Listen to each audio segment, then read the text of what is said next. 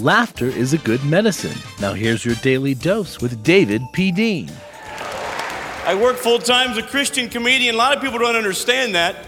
Christian comedian, the two words don't go together. It's an oxymoron, like saying jumbo shrimp. United Methodist. I could go on and on. The two words just, they don't. People don't understand. They don't understand that you can laugh and that you can love God. For the longest time, I didn't want to become a Christian because Christians scared me.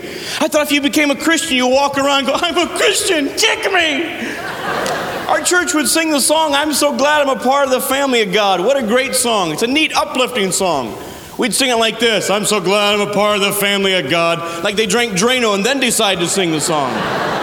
Remember, it's smart to laugh. Come visit us at FamilyComedyRadio.com.